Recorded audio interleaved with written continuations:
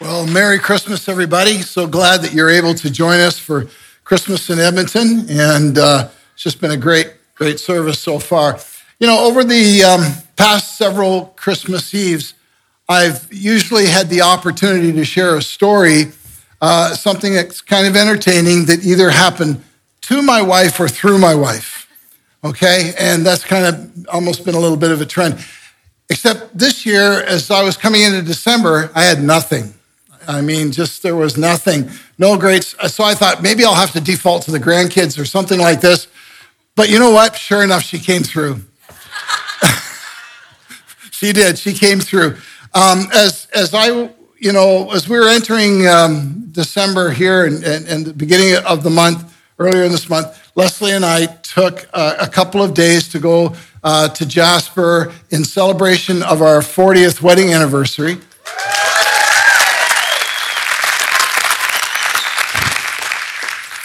You're welcome. It wasn't easy for her. Okay, all right, moving right along.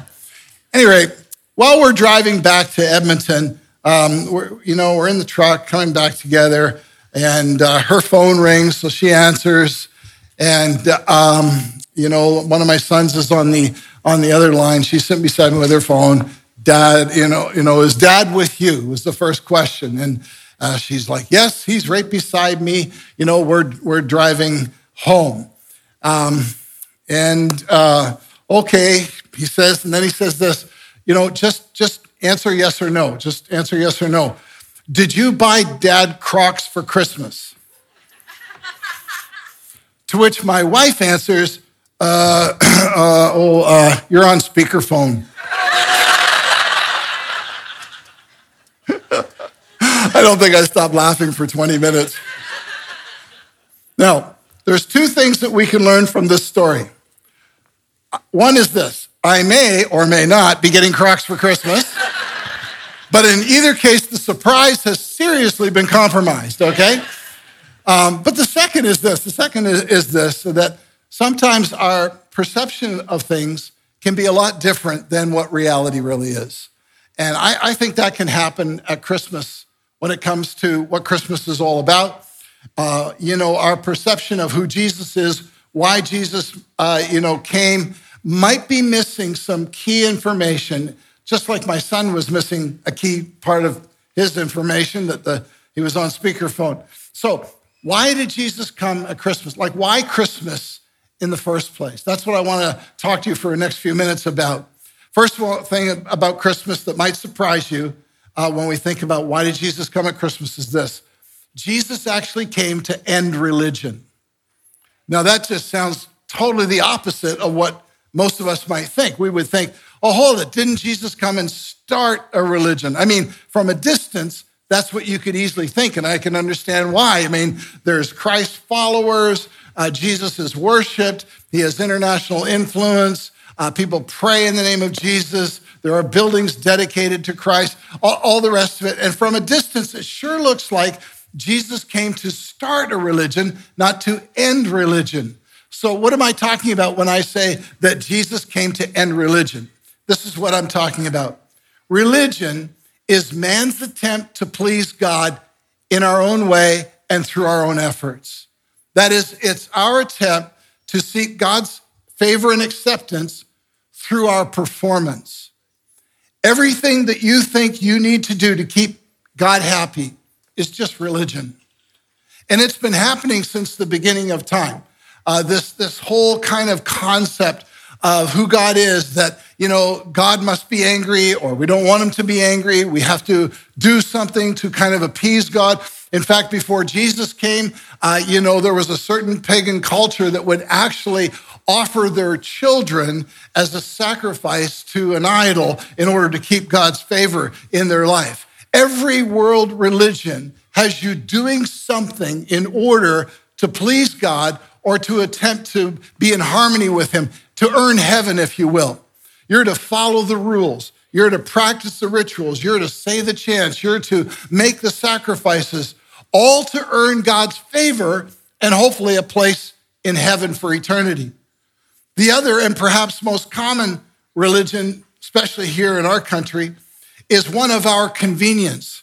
where we get to make up our own rules. These are the people who say things like, I'm basically a good person, so that should be good enough. That's what my relationship with God is like. It's me being good so that he will be happy. So you being good earns a place in God's good books, but that's just religion. Regardless of whether the rules come through a world religion or whether we make them up ourselves, it's all religion. It's all about man's attempt to please God. The thing about religion is this: it never works. It never works. You're never adequate. You never measure up. You never come to a place of confidence before God. You always feel like something is still missing. I should still be doing something else. And if pleasing God is about being good, the question becomes, well, how good is good enough? And see, that's really the issue right there. When do you know that you have arrived? Well, that's just it. You never do. You never do. Furthermore, Jesus never told us that being good is what gets you to God. Jesus came to end all of that. Now, how does Jesus end religion? Well, instead of us trying to live good enough for him, us reaching up to God, God reaches down to us through the coming of Jesus at Christmas. Christianity is the story of God reaching down to us, not of us reaching up to him. Matthew chapter 1 and verse 23 says, behold, the virgin shall be with child and shall bear a son, and they shall call his name Emmanuel, which translated means God with us. At Christmas, we don't celebrate our attempt to reach God. We celebrate that God loved us enough to reach out to us. It's God with us, Emmanuel. The story of Christmas is the story of Jesus coming to us, reaching out to us. Religion is all about what you do to reach God. Christianity is all about what God did to reach you. And the story of Easter is the story of how Jesus paid for our sins. Again, God reaching out to us. It's the story of how he forgave us. He covers our faults. It's the story of God's love and acceptance of us because Jesus provided redemption for us. That's why the Bible doesn't tell us how to earn salvation. It only tells us that we're to receive salvation. You see, we receive God's favor. We receive God's forgiveness. We don't earn it.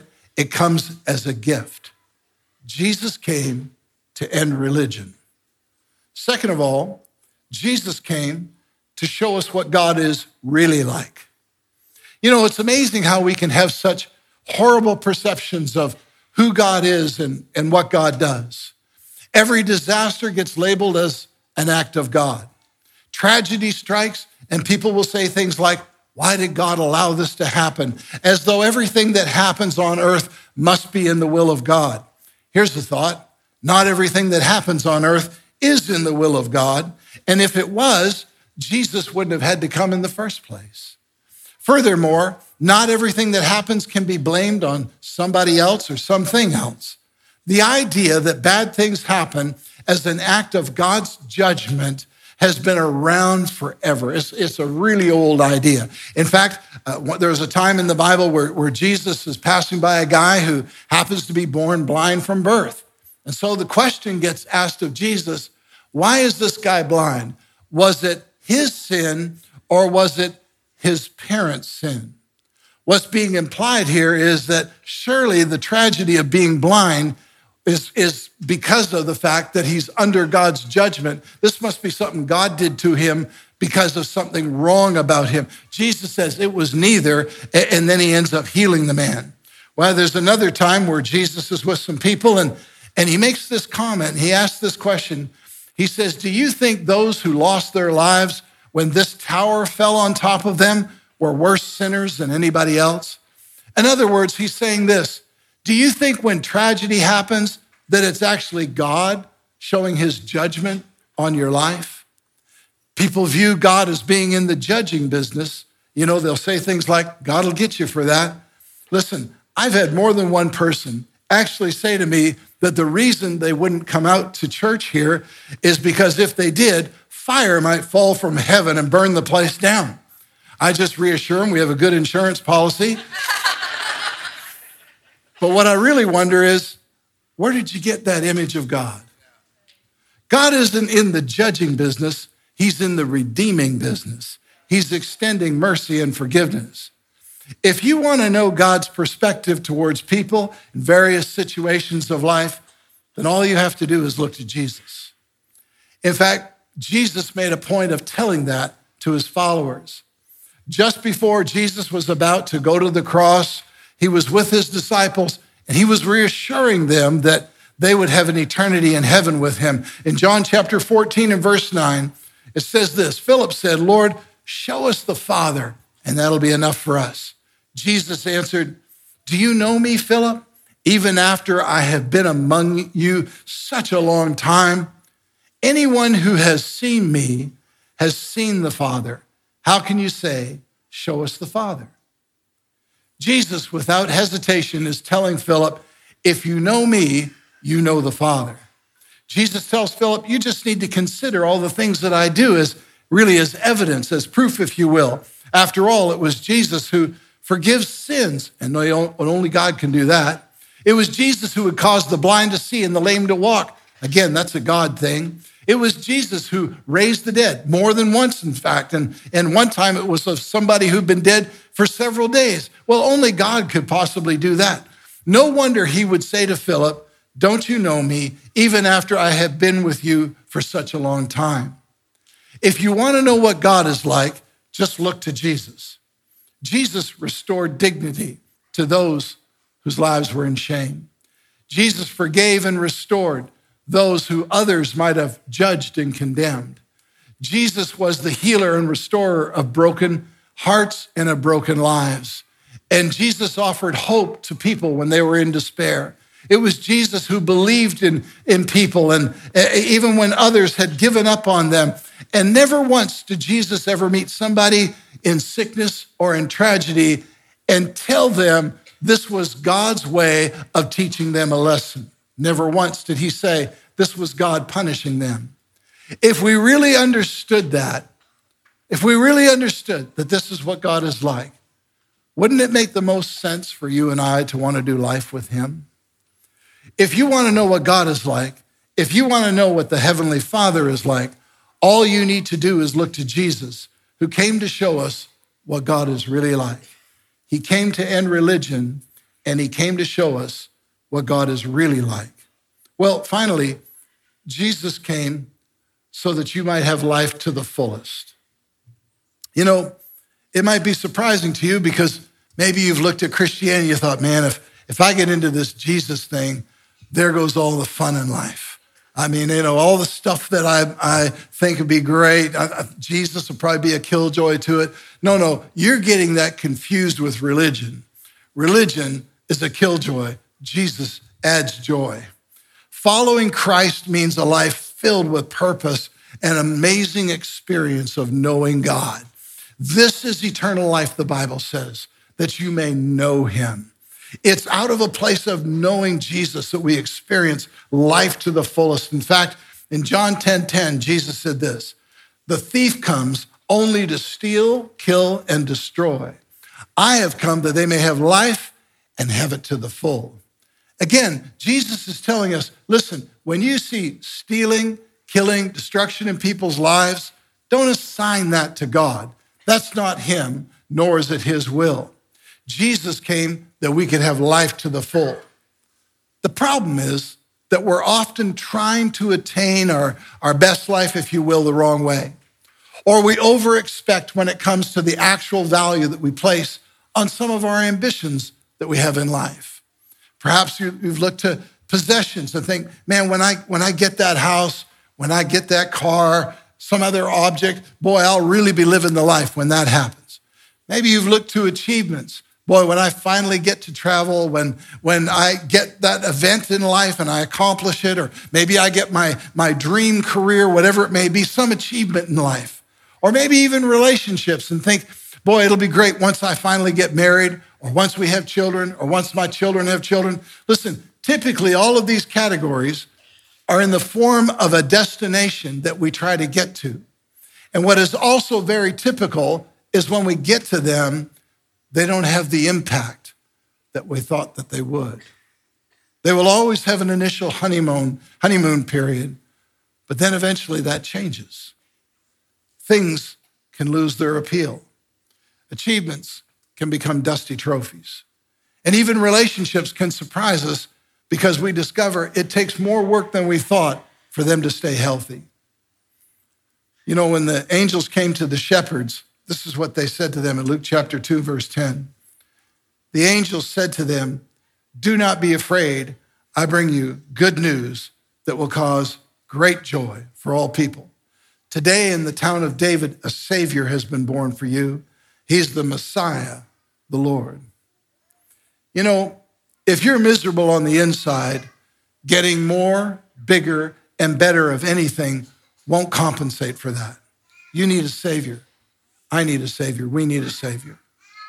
There are plenty of successful people in the world who are not living life to the full simply because of what they're full of. They're full of frustration, bitterness, strife. Their life is stressed right out to the max. Fear, resentment, shame, broken and hurting on the inside.